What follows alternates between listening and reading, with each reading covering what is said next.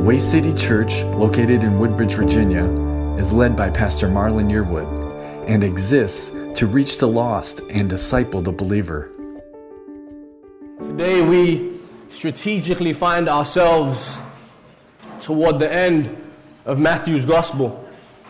And it's within the 27th chapter of this Gospel that Jesus introduces to us a new individual. There has been no mention of him until this point. He is a new character within the story. This individual, he will appear and disappear within the same chapter, and he will leave us all asking many questions. There's probably no man in all of the Bible that I myself identify with more than the man that we're going to speak about today.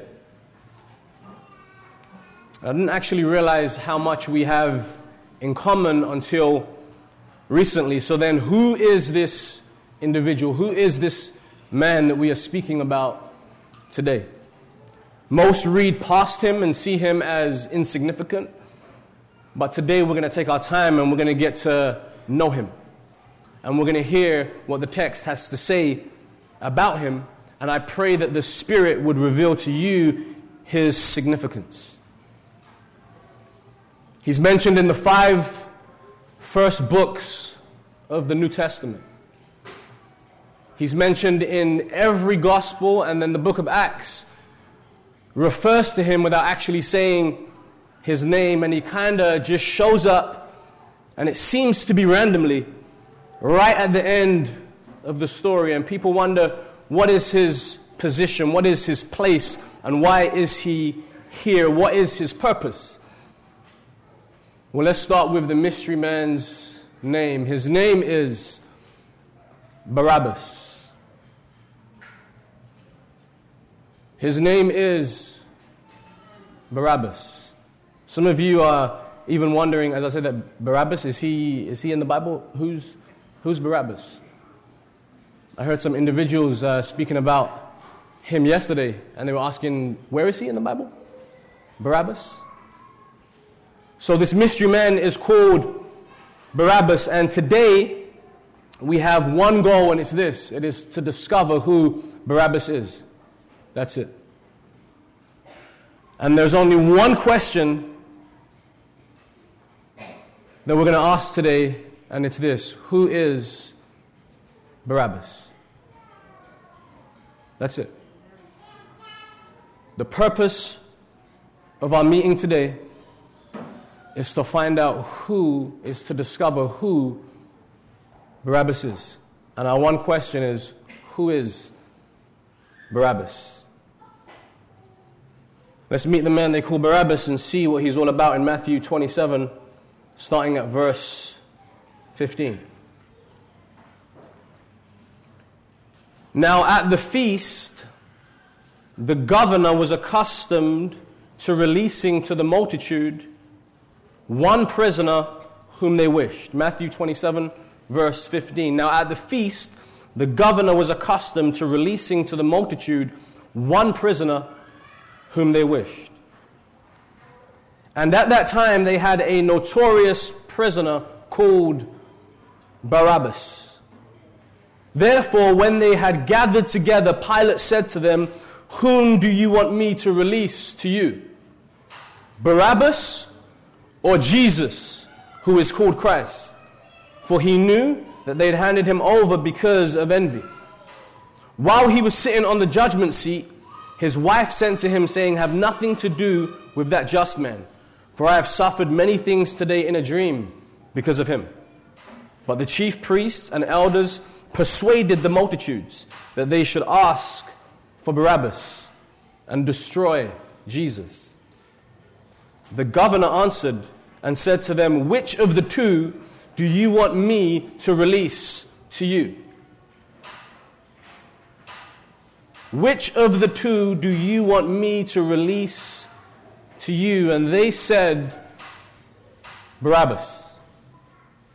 Pilate said to them, "What then shall I do with Jesus who is called Christ?" They all said to him, let him be crucified. Then the governor said, why? What evil has he done? But they cried out all the more, saying, let him be crucified. When Pilate saw that he could not prevail at all, but rather that a tumult was rising, he took water and washed his hands before the multitude, saying, I am innocent of the blood of this just person. You see to it. And all the people answered and said, his blood be upon us and on our children. And so it was so. Then he released Barabbas to them, and when he had scourged Jesus, he delivered him to be crucified. Look at verse 25 for a moment. What an interesting statement. I am innocent. I am innocent of the blood of this just person. Think about that for a moment. Okay, so you acknowledge that he's innocent, but you're condemning him to death.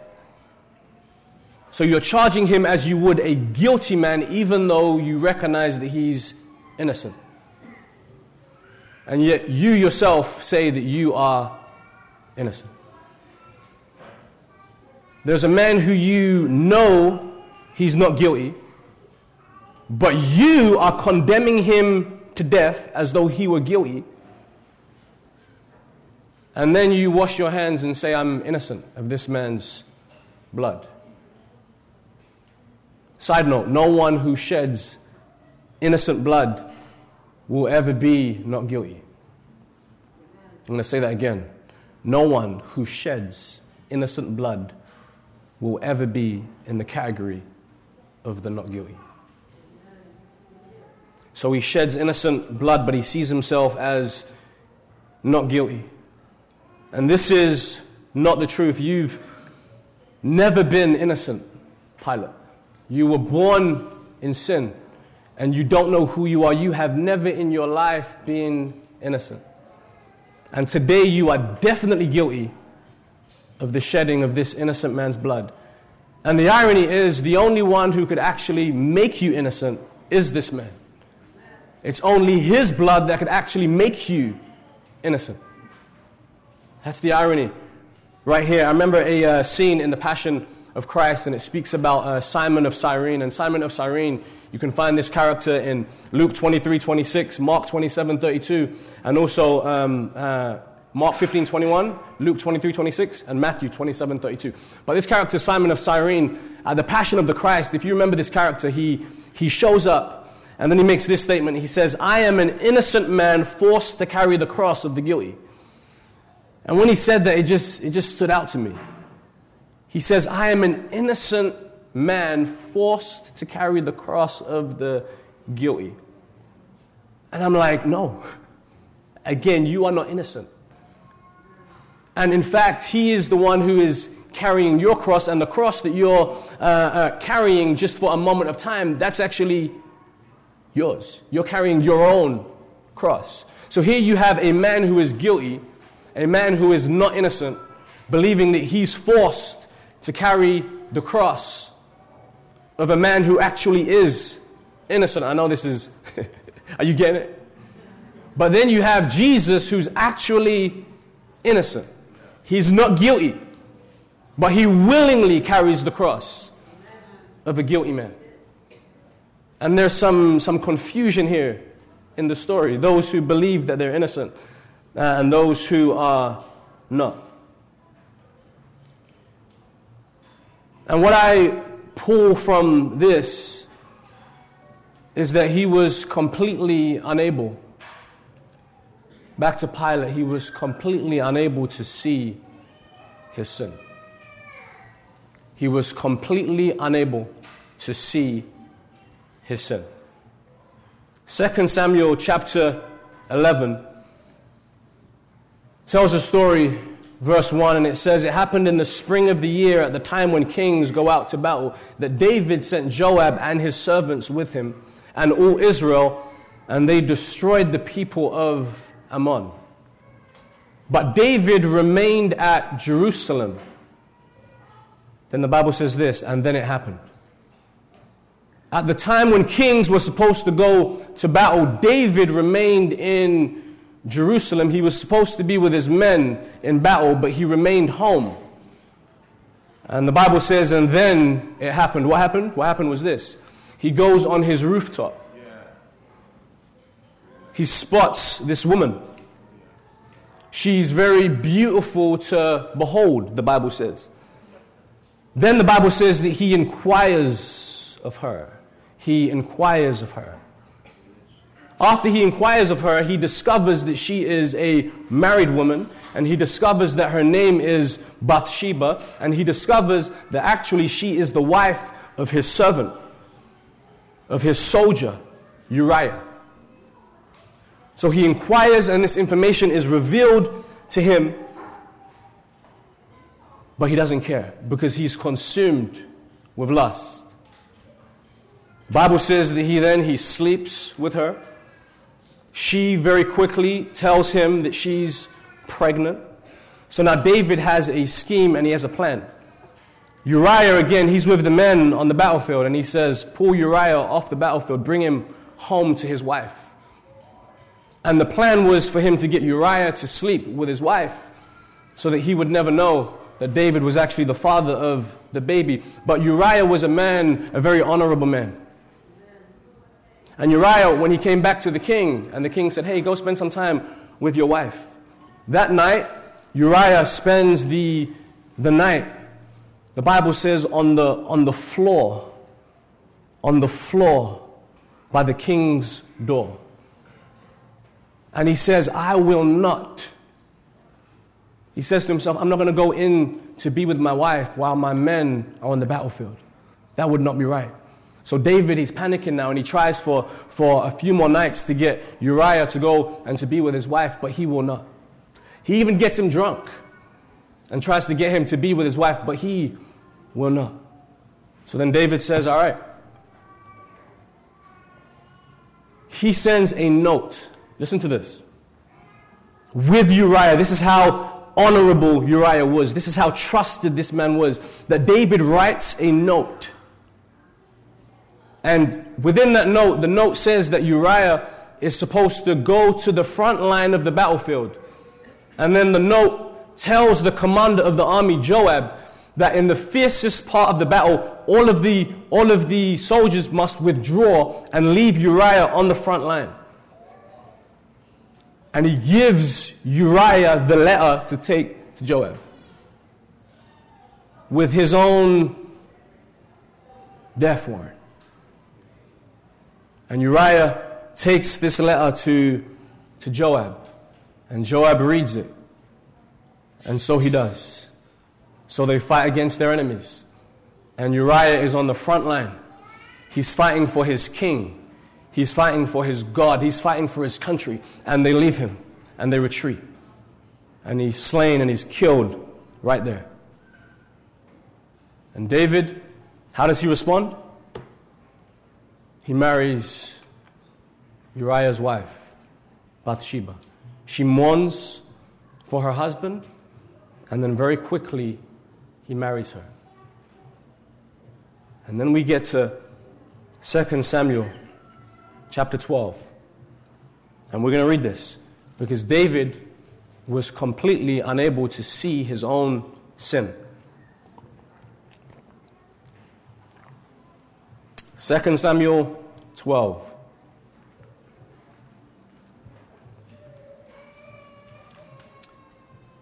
Then the Lord sent Nathan to David, and he came to him and said to him, there were two men in one city, one rich and the other poor.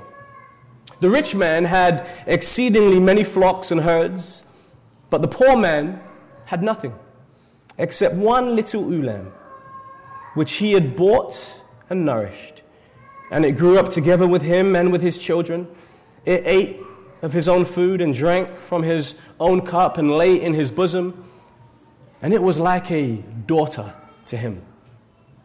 And a traveler came to the rich man who refused to take from his own flock and from his own herd to prepare one for the wayfaring man who had come to him. But he took the poor man's lamb and prepared it for the man who had come to him. Verse 5.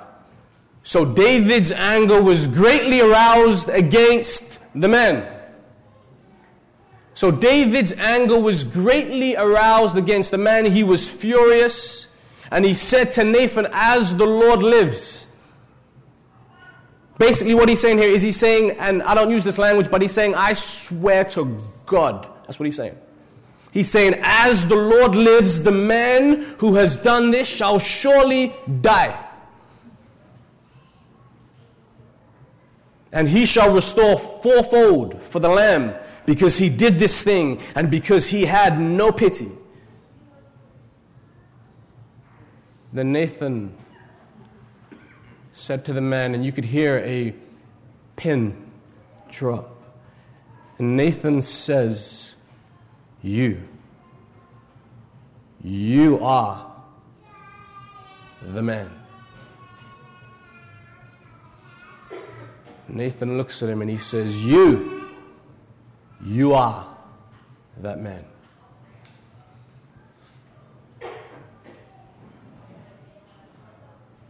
Thus says the Lord God of Israel, I anointed you king over Israel, and I delivered you from the hand of Saul. I gave you your master's house and your master's wives into your keeping, and gave you the house of Israel and Judah. And if that had been too little, I also would have given you much more. Why have you despised the commandment of the Lord to do evil in his sight? You have killed Uriah the Hittite with the sword. You have taken his wife to be your wife, and have killed him with the sword of the people of Ammon.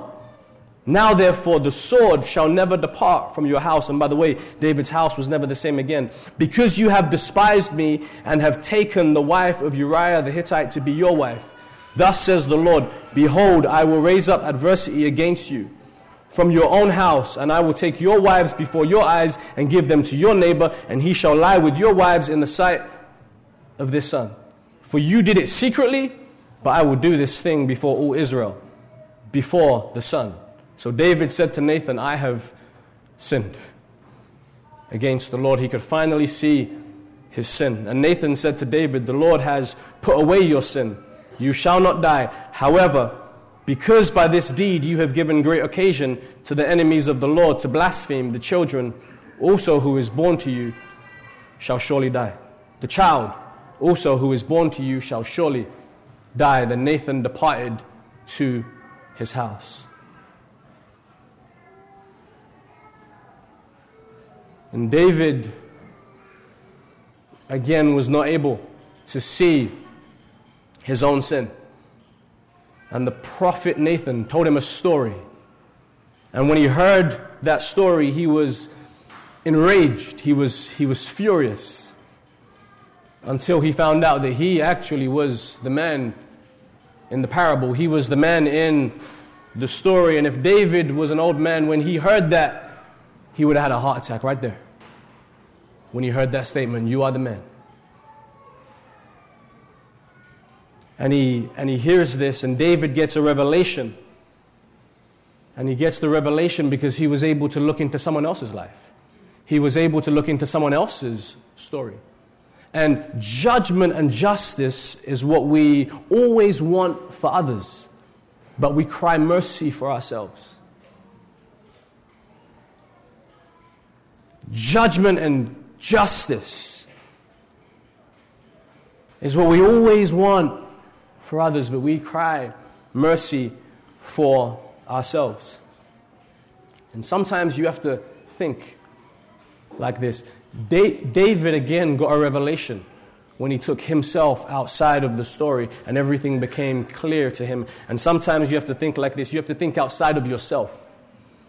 You have to remove yourself from the equation for you to be able to see clearly.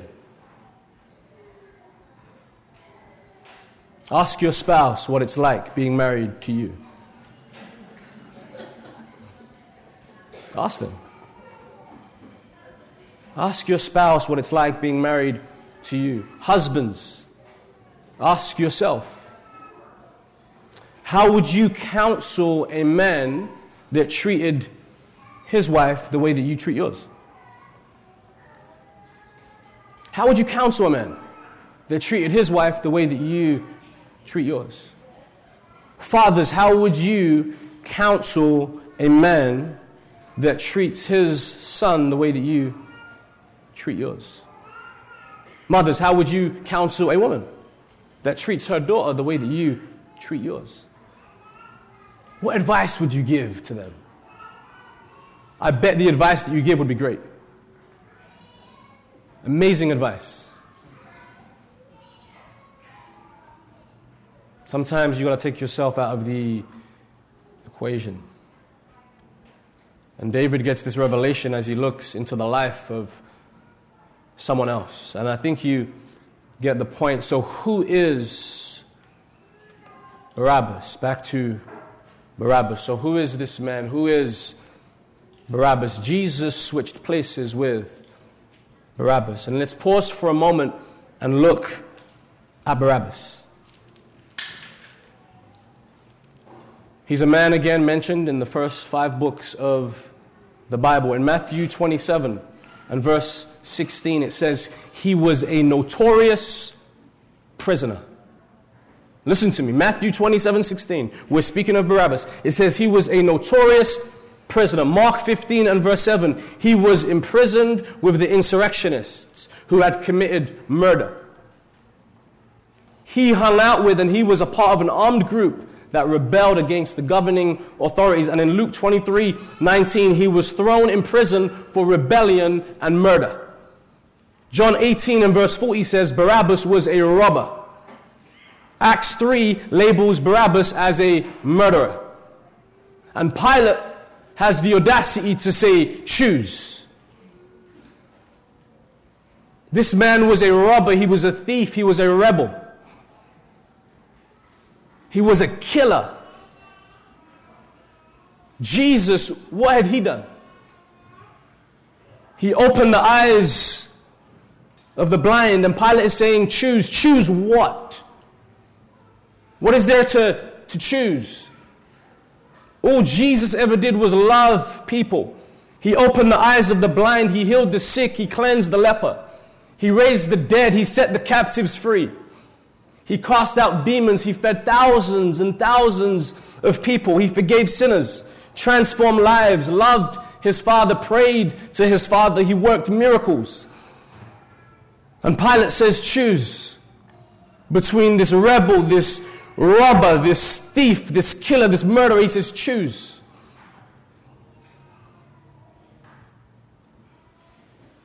And the people, they do just that. And the people, they choose Barabbas. What? The people, they choose Barabbas. And Jesus lost the popular vote. Wow. Jesus lost the popular vote to Barabbas. Did you hear and did you understand the sinful truths that I spoke about this man called Barabbas?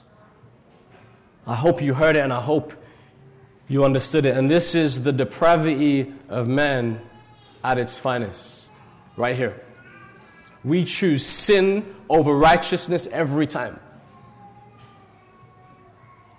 Jesus versus Barabbas, light versus darkness, spirit versus flesh, the real Son of the Father versus the fake Son of the Father. By the way, Barabbas, his name meant Son of the Father. So you have the real Son of God versus the counterfeit Son of the Father. You have the giver of life versus the taker of life, for he was a murderer. And the people, they say, Barabbas. We have one who gave to another what belonged to himself. And then we have one who took from another what did not belong to himself. We have one who united the people through his blood. And we had one who scattered the people through his riots, and rebellion. And the people, they say, absolutely, give us Barabbas. They chose Barabbas. For all the Americans in the room, just a little side note. Everyone kind of perked up right there when I said that. The kingdom of God is not a democracy. The kingdom of God, my friends, is not a democracy. The kingdom of God is not a democracy. Truth is not a democracy. It's a monarchy. It's a monarchy. The king speaks, and what the king says goes. The king speaks, and we willingly submit to his voice, whether we agree or whether we don't.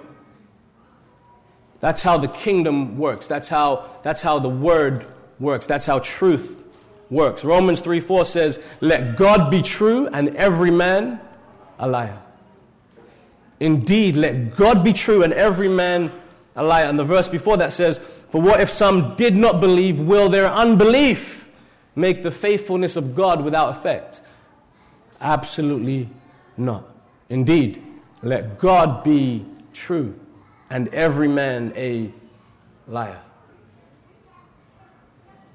It doesn't matter how many people vote on a thing. It doesn't make it right or truth. We find our truth at the Way City Church in the scriptures. We find our truth in the Word of God and in the Word of God only. So it doesn't matter how many people disagree with the truths found in this book. It means nothing. The people, the total depravity of man, the people will always choose sin and unrighteousness and ungodliness. That is their nature. But God's word tells us what we are to believe and what we are to think. So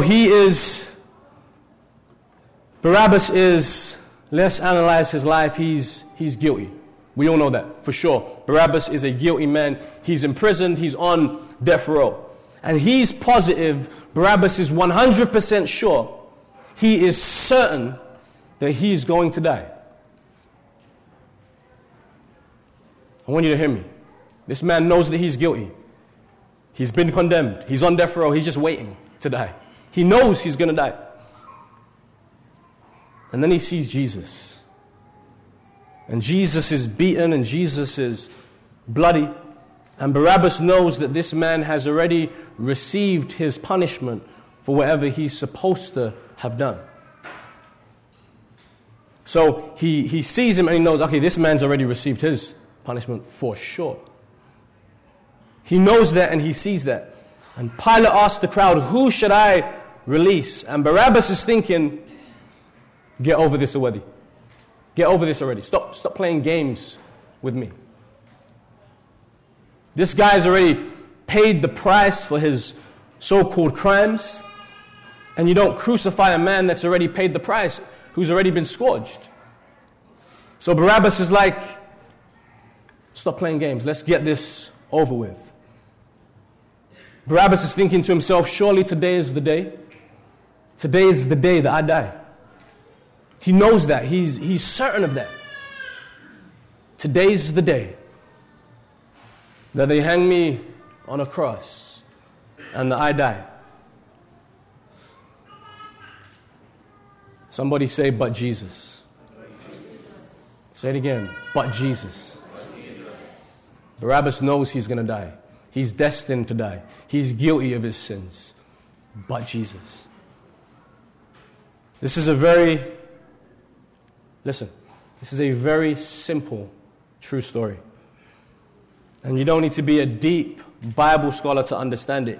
If Jesus was not present, then Barabbas would be dead. Very simple.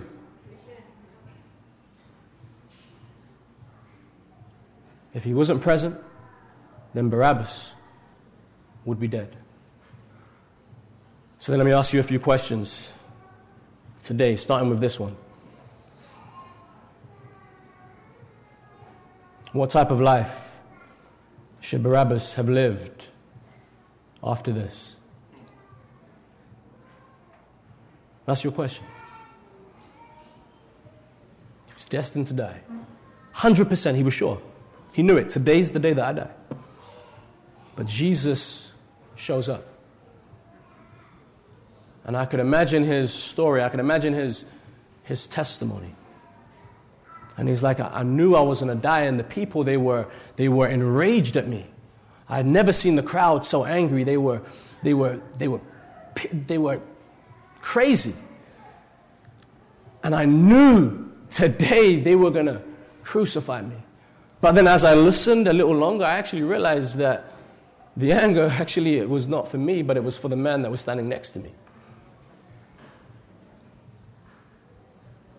And then something strange happened, something crazy happened. The people began to shout my name. They began to scream my name. And at first I thought it was to be crucified, and then I realized it was to be released. And then you would never guess what happened. They literally took the shackles off my hands and off my feet. And at that very moment, I walked through the crowd and I was free. Just like that.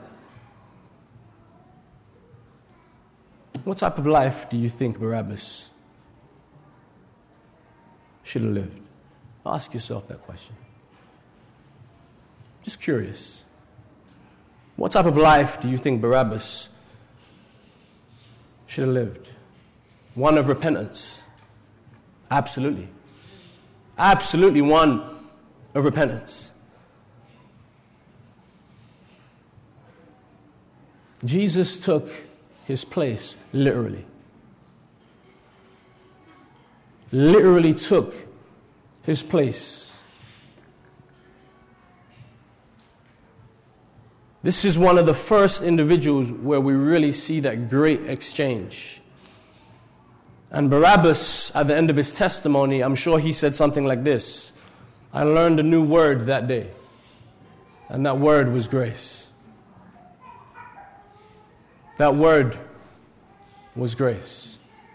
And he walks, and he's free. Now let me tell you this, the truth is we have no idea what happened to Barabbas after this. He appears and then he disappears within the same chapter. We have no idea how his life ended.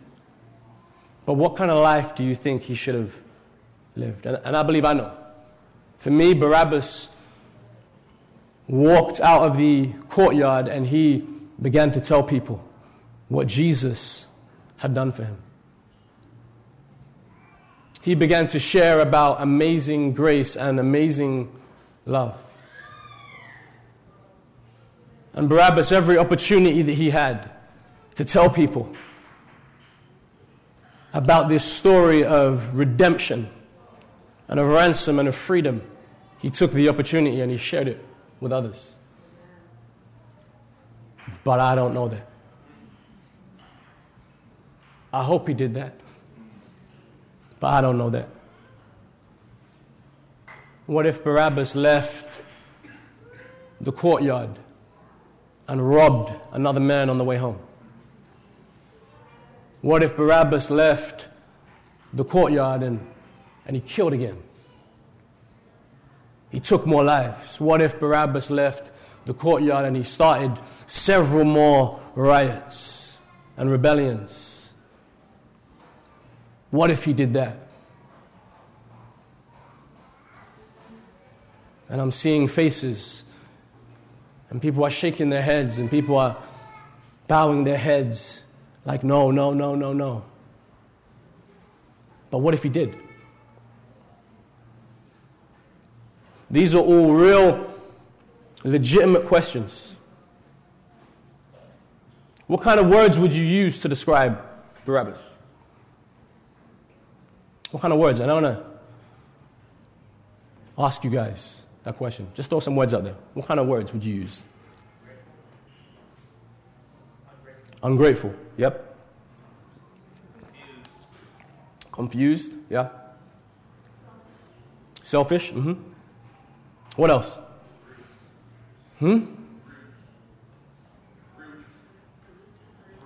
Roots. Brute. Okay, yeah. So here's a man. He's ungrateful. He's rude. He's brute. He's disrespectful. If Barabbas did that, what do you think Barabbas experienced? What do you think he felt? Throw some words out. What do you think he felt when he found out that he was going to be free that day? What do you think he felt? Throw some words out there.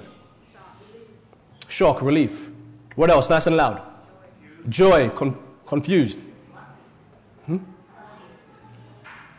Lucky. Yep. Okay. Yeah. So we see. So there's hope for him. There's happiness. There's joy. He's cheerful. And I think that we all in this room, we all believe that Barabbas should have spent the rest of his life walking with Jesus. I think we all believe that. We all know that, right? Right? Yes, right. And I want to tell you today that you are that man. You are the man. You are Barabbas. I am Barabbas. I told you in the beginning, there's no man that I identify with more in Scripture probably than this one man. Because I am Barabbas. Because you, my friend, you are Barabbas. Whatever life you think Barabbas should have lived, all those words that you just threw out there, of how he should have responded to grace, how do you respond to grace? How do you walk with Christ after being redeemed and being ransomed? What's your walk like with him? Because it's easy to look at Barabbas and say, yeah, man, Barabbas should have, man should have told everyone about Jesus. Do you tell people about Jesus? It's a little different now when you're in the hot seat, right? It's a little different now when you realize that you are that man. It's easy to look at Barabbas and say Barabbas should have done X, Y, and Z. Absolutely. How have you responded to grace? How have you responded to redemption? How have you responded to it? Now listen, when I was speaking about Barabbas, no one had thoughts about legalism. No one had thoughts about works. So when I'm speaking to you, don't let that enter your mind. Because when it was Barabbas should have done X, Y, and Z. Now that it's you, don't switch that up on me, all right? Okay. Because it was not about works when it was Barabbas or legalism. And it's not with you either. It is reasonable for us. If we have been redeemed, like Barabbas, it is only reasonable. This is our reasonable service to worship him and to walk worthy of his calling upon us. It is reasonable. It is only reasonable, for you are that man. You are Barabbas and I am Barabbas. And however you would have expected Barabbas to respond to grace, again, that's how you are to respond.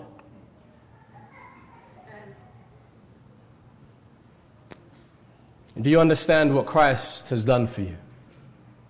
And I'll ask you that question this morning. Do you understand what Christ has done for you? Do you get it? Do you understand it? And if you're struggling with seeing that, I want you to see it again through the eyes of Barabbas. That will help you to understand it. But do you understand what Christ has done for you? Because what he did for Barabbas, he did for you. Exactly what he did for him. To the same degree that is what he has done for you. Do you understand that? I've heard this often, why on earth did Adam eat the fruit? I wish Adam had never eaten the fruit. Right? How we love to blame people. And when I was a kid, I used to think it's all Adam's fault. It's all Adam's fault. Why did he have to eat the fruit? Well, let me ask you the question. What do you bite on that Satan presents to you? It's easy to look at Adam and say it's all his fault. But what does Satan present to you that you feed off of, that you bite on, that you partake of? Again, it's so easy to look at other people. It's so easy, man. To look at other people and say they should have, if it were not for, and create all these excuses. I hope that you are aware as we get ready to conclude today that what you bite, your children will taste. What you, my friends, what you bite, your children will taste. What you eat, your grandchildren will digest. Be careful how you walk. This is a word today that is for the unbeliever as well as the believer. It is for both.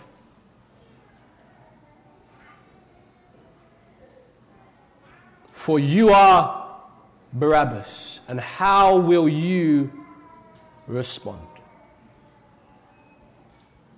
And I pray that you don't take that lightly. What he did for Barabbas, he did for you. And as I get ready to conclude here, I want to ask you, who is the story really about? Who is the story about?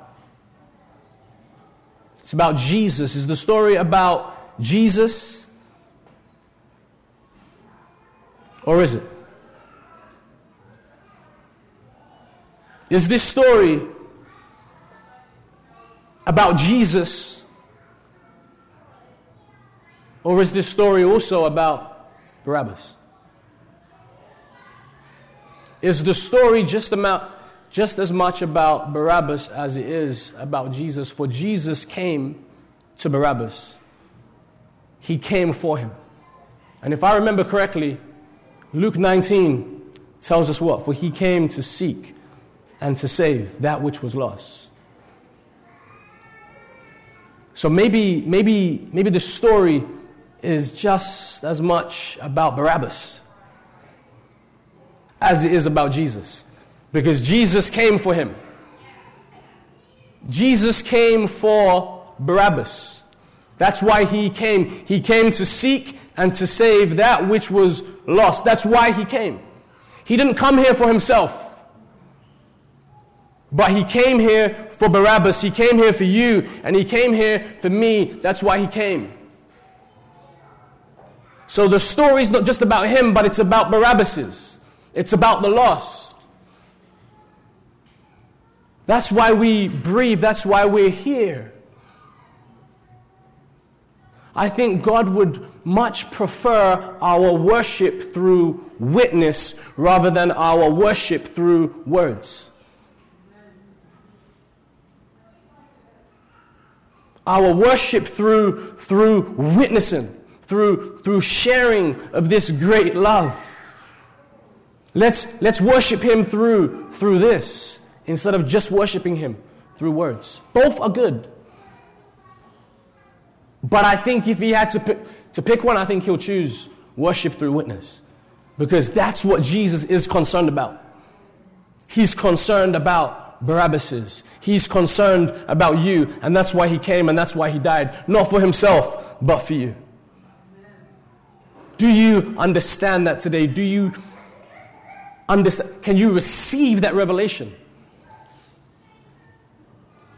That what he did for him, he did for you.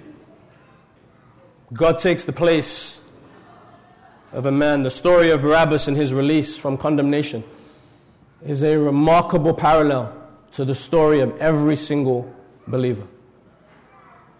We stood guilty before God, deserving of death. Romans 3:23 tells us, for all have sinned and fall short of the glory of God. And Romans 6:23, for the wages of sin is death, but the free gift of God is eternal life through Christ Jesus.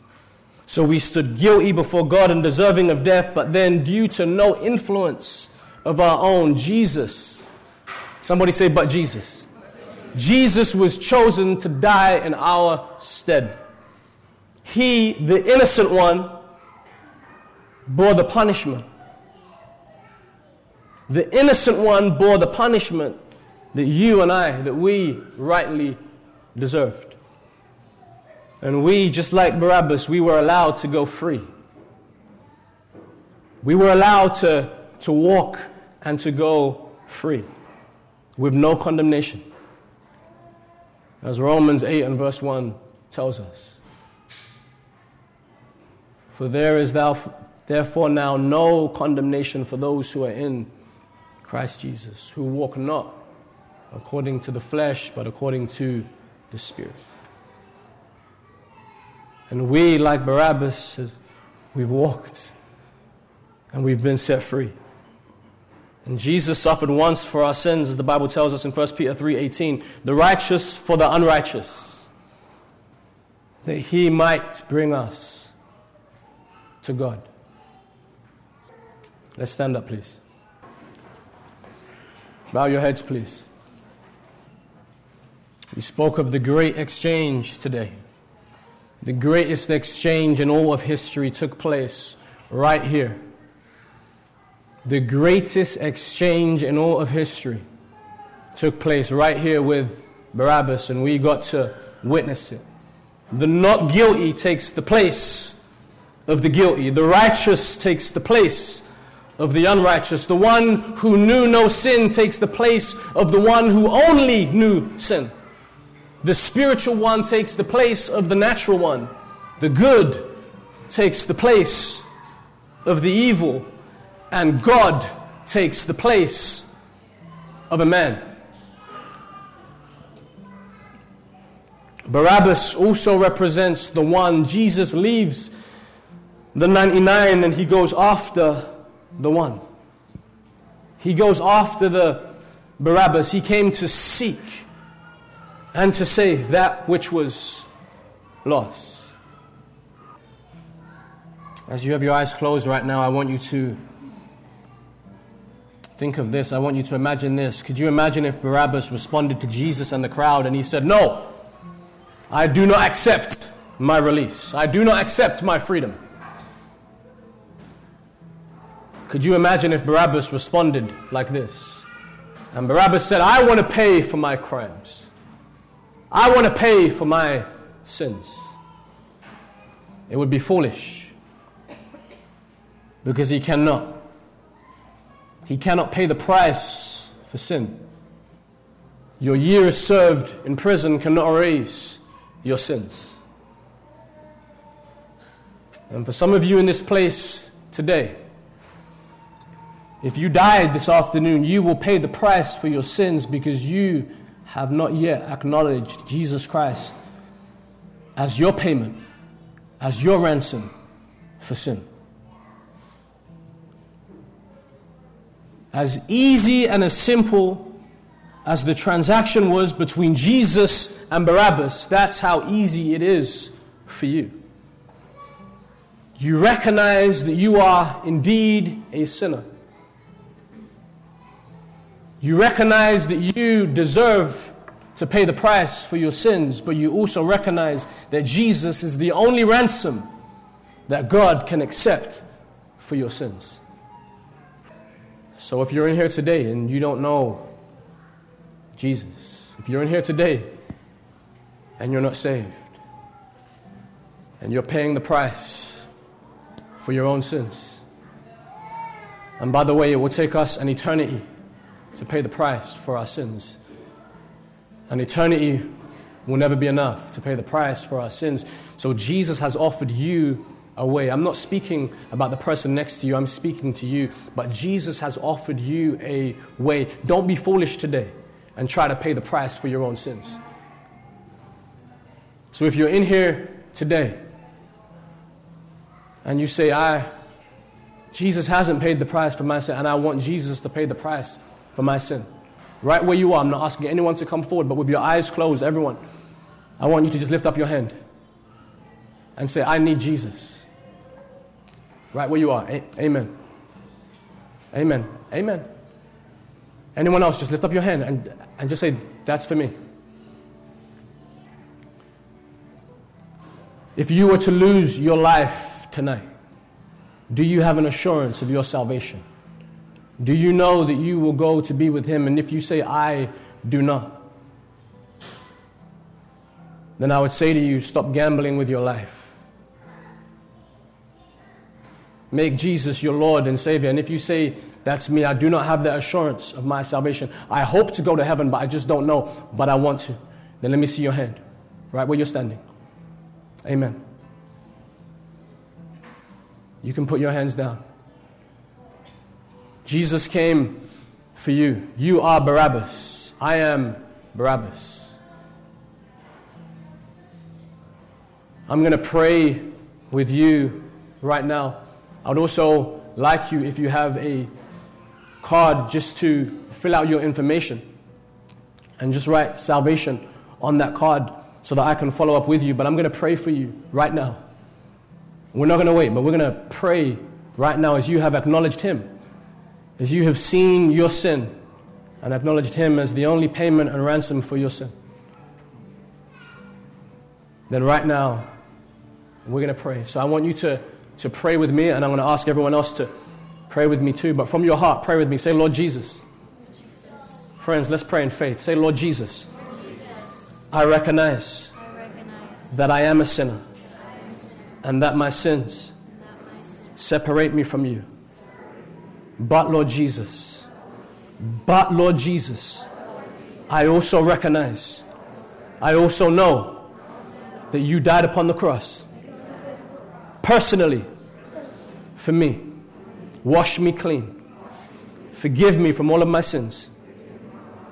I no longer want to be Lord of my own life, but I want you to be Lord of my life. I receive today the free gift of salvation. Thank you, Lord, for loving me, for dying for me, for choosing me, and for saving me. In Jesus' name, amen. Praise God, amen. Amen.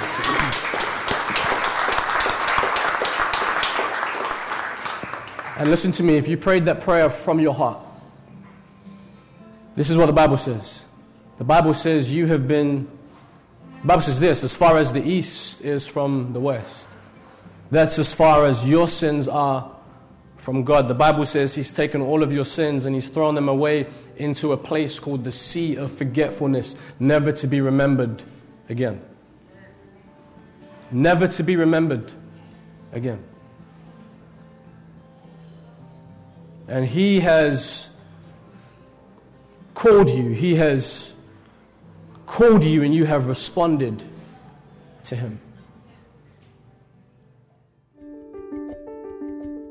We'd love to hear from you. Visit us at thewaycitychurch.org.